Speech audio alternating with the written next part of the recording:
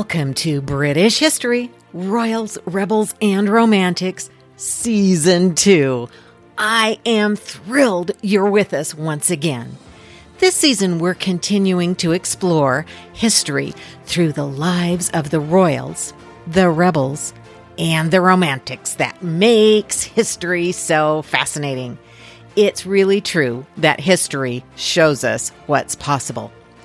This month, it's all Elizabeth I, all the time. We're looking at the Virgin Queen, Gloriana herself, and getting some great input and insight from Tracy Borman and Kate McCaffrey. Also this month, we're launching our Patreon program, which gives you a chance to be more involved with the podcast and gives me a chance to offer all kinds of gratitude and thank yous for all you do to support us. So look for more details to come. A big shout out to everyone who has subscribed, who has left a rating and a comment. I appreciate it so much and ask the rest of you to do so if you can.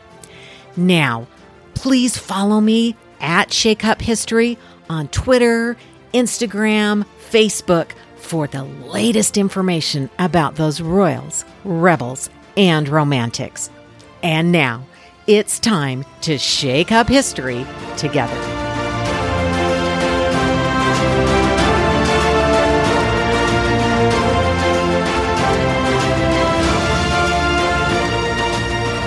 We're back. All the royals, rebels, and romantics are back for season 2.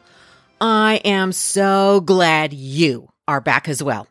We have lots of fun ahead for this season. Here's a little preview of what's coming up in the next few months. September will be all about Elizabeth I. We're celebrating the Virgin Queen and her birthday all month long. I am thrilled to be joined by one of my favorite historians and authors, Tracy Borman, for a discussion about Elizabeth and her life and her impact on history. I'm also delighted to be joined by up-and-coming historian Kate McCaffrey, who recently made history of her own by discovering new inscriptions in the Anne Boleyn Book of Hours at Hever Castle. Kate will be telling us about Anne's book and how it shows a potential connection between Anne and Elizabeth. More about Elizabeth and her legacy in a few minutes. Then for us, it's on to October. And by the pricking of my thumbs, something wicked this way comes. Yes, it's time for a look at witches and magic in history. The supernatural has fascinated us throughout history, and beliefs about magic, alchemy, and otherly creatures help shape much of our own history. We'll be welcoming some great guests to help us face our fears. In November, we'll remember various rebels and rebellions throughout history. Where there is power, there is resistance, and that's very true of British history. So we'll take a look at various individuals and groups who have stood up, stepped out, and taken down official sources of power. Famous and infamous, these rebels changed history, and we'll be looking at how. And finally, we'll wrap up 2021 with a month of historic holiday happenings. We'll see moments from medieval castles to Tudor tournaments, and from Victorian visions of sugar plums to Windsor family drama. We'll look at some of the most memorable holiday moments. Then, believe it or not, we'll ring in 2022. So much history ahead, including all of your favorite royals, rebels, and romantics, and a few you might not know about yet. Also new for season 2 is our Patreon program. That's right. I'm so excited that you can be a supporter of the podcast. In fact, you can choose to be a royal, a rebel, or a romantic. Details are still evolving, but you can count on huge appreciation from me for any way you want to be involved. We'll have lots of really great digital downloads, exclusive content, and other fun goodies. Thanks to my partner in crime, Lindsay Lindstrom, who's helping with this. So keep an eye out for our backstage pass. But enough of the future. Let's talk about now. And right now, we're all Elizabeth I all the time. The final tutor, the Virgin Queen, Gloriana herself is our focus this month. After all, her birthday is the 7th of September, and celebrating her can't be contained in just one day. So I've gathered up 5 frequent questions I get about Elizabeth I. They serve as a nice overview of the beginning of her life and reign and a great way to help us get started. The first question has 2 parts. Why was Elizabeth taken out of the line of succession, and why was she put back in? We have to remember that succession acts weren't really a thing before Henry VIII and his marital merry-go-round. For centuries, it was simply assumed that, according to the tradition of primogeniture, the eldest son of the king would simply become the next king. It hadn't always been smooth. Sometimes, as was the case when Henry I died without a legitimate son, the succession was disputed. In that situation, Henry's daughter Matilda battled cousin Stephen for the throne, which Stephen maintained and eventually passed to Matilda's son. Sometimes the crown passed to the king's brother or grandson if there was no son to inherit. And of course, there was that famous time when the young king and his brother were left in the Tower of London and Uncle Richard assumed the throne. But we are not going there right now. Not until the days of Henry VIII did the king find a need to pass a series of succession acts to keep up with his series of wives. When Henry ended a marriage, he didn't actually divorce his wife. He annulled the marriage and pretended it never happened. Thus, the Act of Succession passed in March 1534 and supported by the Act Respecting the Oath to the Succession, something all subjects were required to take, specified that Henry had not been married to his first wife, Catherine of Aragon, and therefore their daughter Mary was not legitimate and not in the line of succession.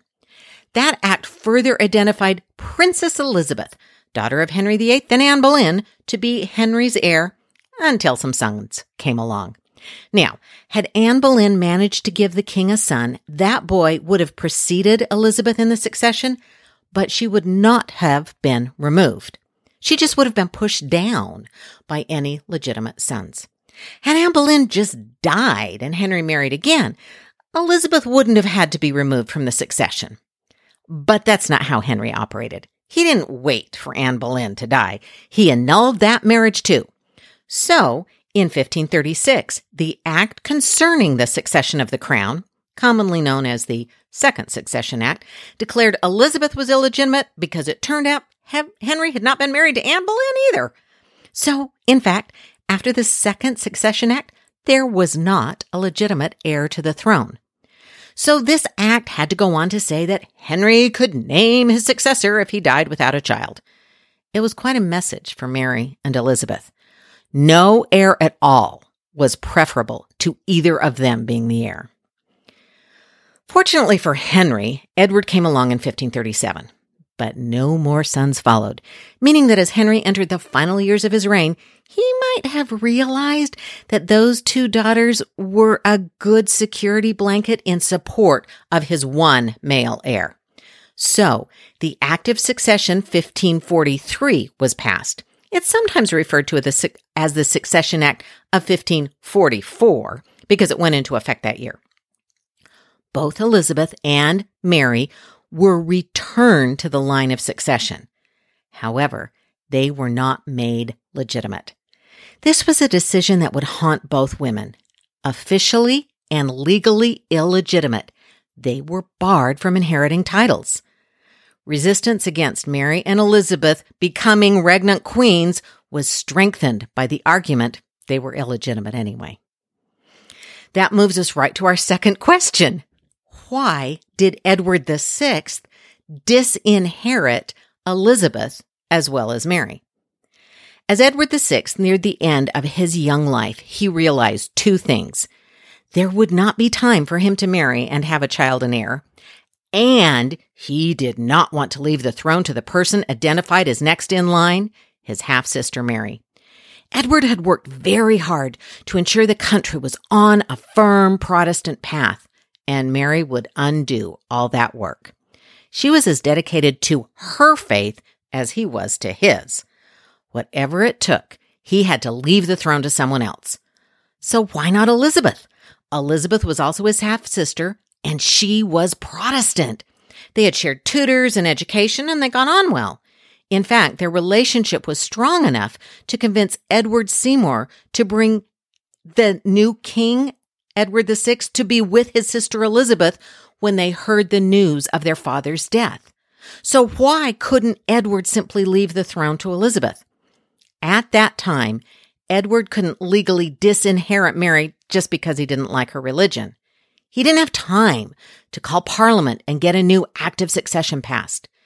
It seemed the cleanest way to remove Mary from the succession was to focus on her illegitimate status. Technically, she couldn't inherit the throne because she was illegitimate. That applied to Elizabeth too. Edward was also initially hoping to find a male heir, as he found the thought of a woman succeeding him as awful as Henry VIII had. So in the initial devise for the succession, Edward left the throne to the male heirs of Frances Brandon and her daughters. When Edward's health deteriorated further and it was clear he needed an heir immediately, he revised the devise and left the throne to Lady Jane Grey and her male heirs. So Mary and Elizabeth were viewed together in that process, not as Catholic and Protestant successor, but as two illegitimate women who were not acceptable. Which brings us to our next question. Okay, so why didn't Mary I disinherit her? There was a moment after Mary's supporters had rallied and she had successfully claimed the throne following Edward's death and the time of Lady Jane Grey, when Elizabeth rode into London as part of her sister's triumphant train. Elizabeth was recognized as Queen Mary's sister and heir. This was true of Mary's coronation as well. Elizabeth held prominent status, and the sisters presented a united front. That united front didn't last. It wasn't just that Mary was Catholic and Elizabeth was Protestant.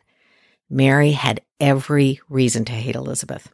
Elizabeth's very existence was the reason Mary and her beloved mother, Catherine of Aragon, had been subjected to all the humiliation of that public annulment and disinheritance. When Anne Boleyn became pregnant, it tipped Henry into action. He decided to separate himself from the Pope and the church he had supported his entire life. Certain that Anne's child would be a boy, Henry had his first marriage publicly set aside. Elizabeth was the reason for all of that, at least in Mary's mind. And Elizabeth was a constant reminder of her mother, Anne Boleyn, the woman Mary blamed for every ill that had befallen her in the country.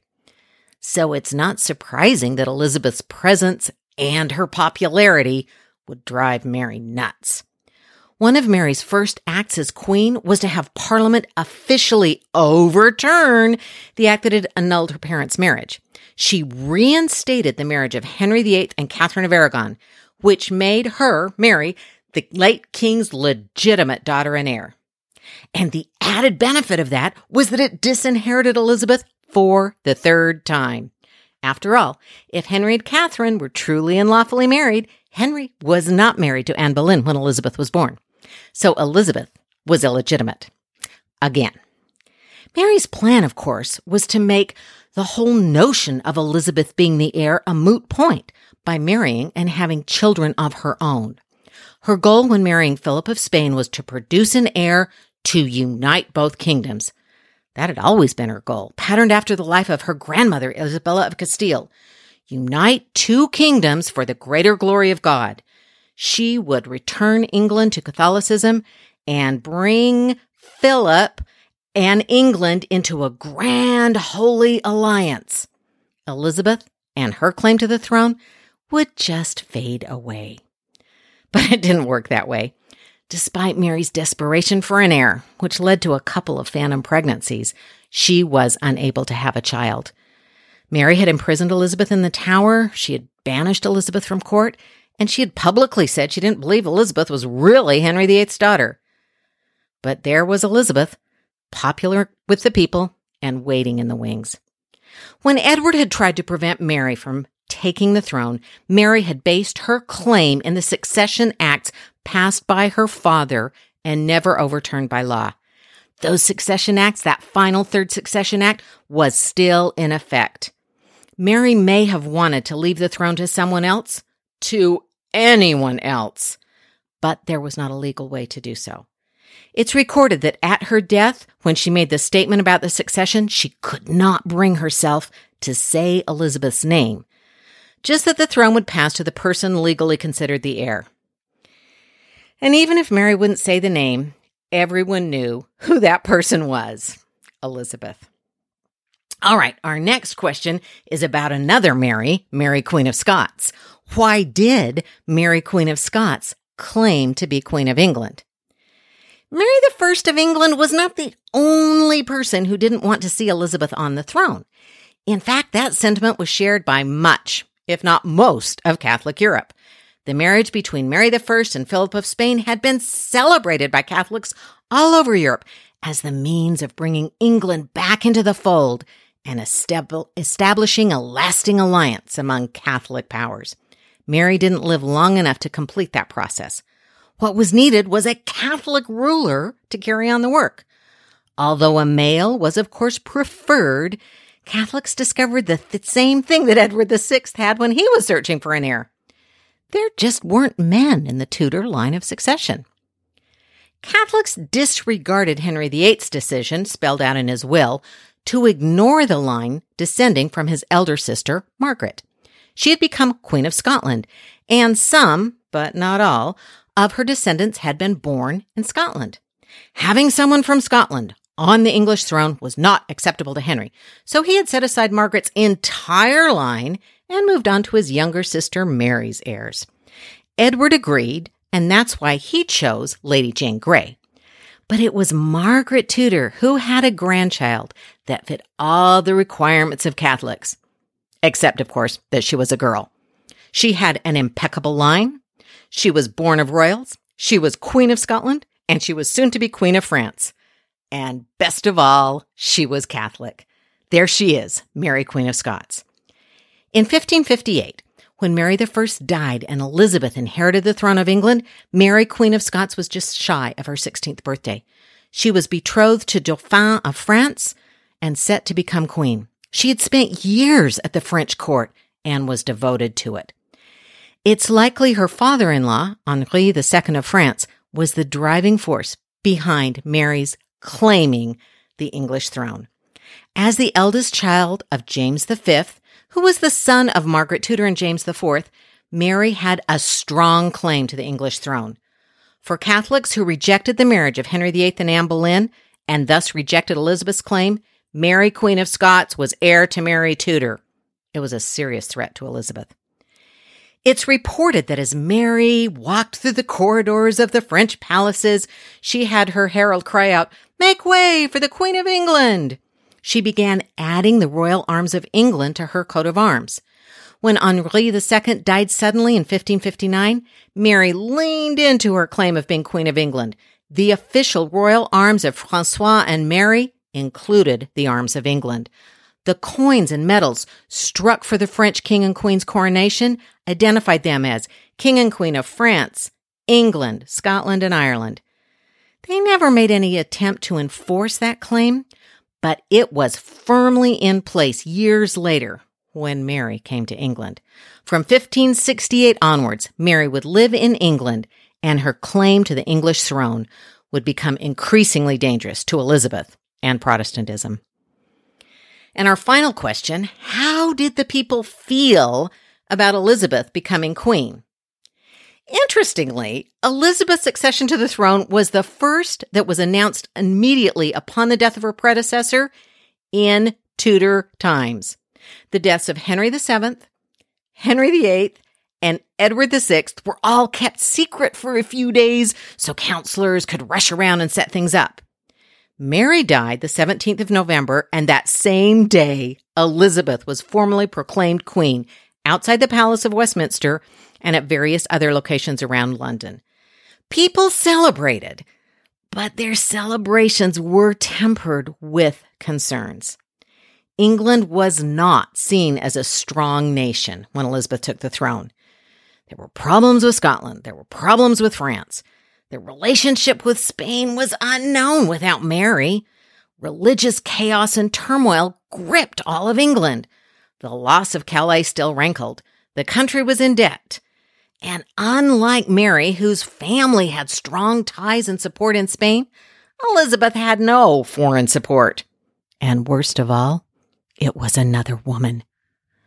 But Elizabeth was so firm in her conviction that Providence had brought her to the throne, she projected this confidence to her subjects.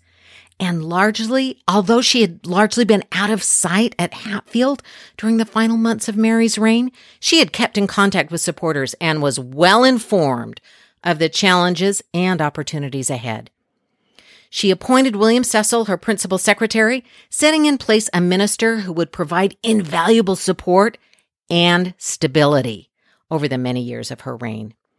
In late November, Elizabeth rode into London and delighted the crowds that gathered to greet her there.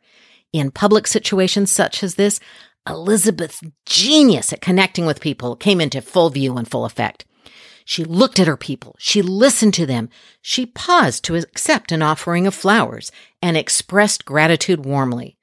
Foreign ministers, such as Count Feria of Spain, criticized and mocked her willingness to speak to commoners. But Elizabeth knew what she was doing. She was making time for her people, and they loved her for it. The Queen's coronation processions in early January gave her another chance to interact with her people. She moved slowly through the streets, listening attentively to speeches and pageants offered to celebrate her coming to the throne. When she was given a Bible, she was reported to have kissed it and held it close to her and promised to read it attentively. She spoke with the livery companies. She stopped to thank well-wishers. She paused the procession when some of her poorer subjects ran up with small bunches of flowers or herbs, and she received these gifts with the same appreciation as she had the more expensive offerings. The coronation itself was a success in the eyes of the people. Although there were tensions in the still Catholic ceremony for the not Catholic queen, the celebrations were genuine and long-lasting. Bishop Oglethorpe proclaimed Elizabeth the Queen and presented her to the people, asking if they would have her. And their response was enthusiastically positive. After the coronation, there was a grand celebratory banquet in Westminster Hall, as was traditional, and the festivities continued. After her coronation, Elizabeth remembered the power of her people's goodwill throughout her reign. She continued to go on progresses, to be seen by her people, to meet with them and give them other opportunities to feel like she was part of them and they were part of her. Her language in great speeches often reinforced and reflected her commitment to her people. In fact, it's said that after Elizabeth's death, Sir Walter Raleigh told King James I that the reason for Elizabeth's popularity was her ability to connect with the people. Knowing himself to be quite unpopular with the English people, James was probably not too impressed with Raleigh's comment. In fact, remarks such of these didn't please the king at all, who had Raleigh executed for treason in 1618. But the lasting success of Elizabeth's reign depended on the support of her people. She knew it, and she cultivated the goodwill of those people from the very earliest days of her reign right till the end. So that's our preview of Elizabeth I and how her reign gets going. A few common questions to set the stage for what's to come the rest of the month. We'll see Tracy Borman, Kate McCaffrey, and more in the weeks ahead. I can't wait to share with you all of the royals, rebels, and romantics of British history. So let's keep shaking up history together.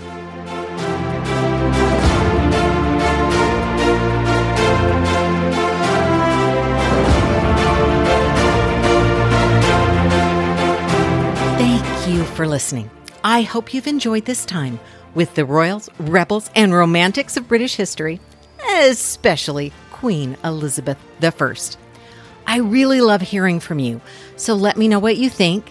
Give the podcast a rating, and please reach out on social media at Shake Up History on Twitter, Instagram, and Facebook. And now, stay safe, have a good week, and let's keep shaking up history together.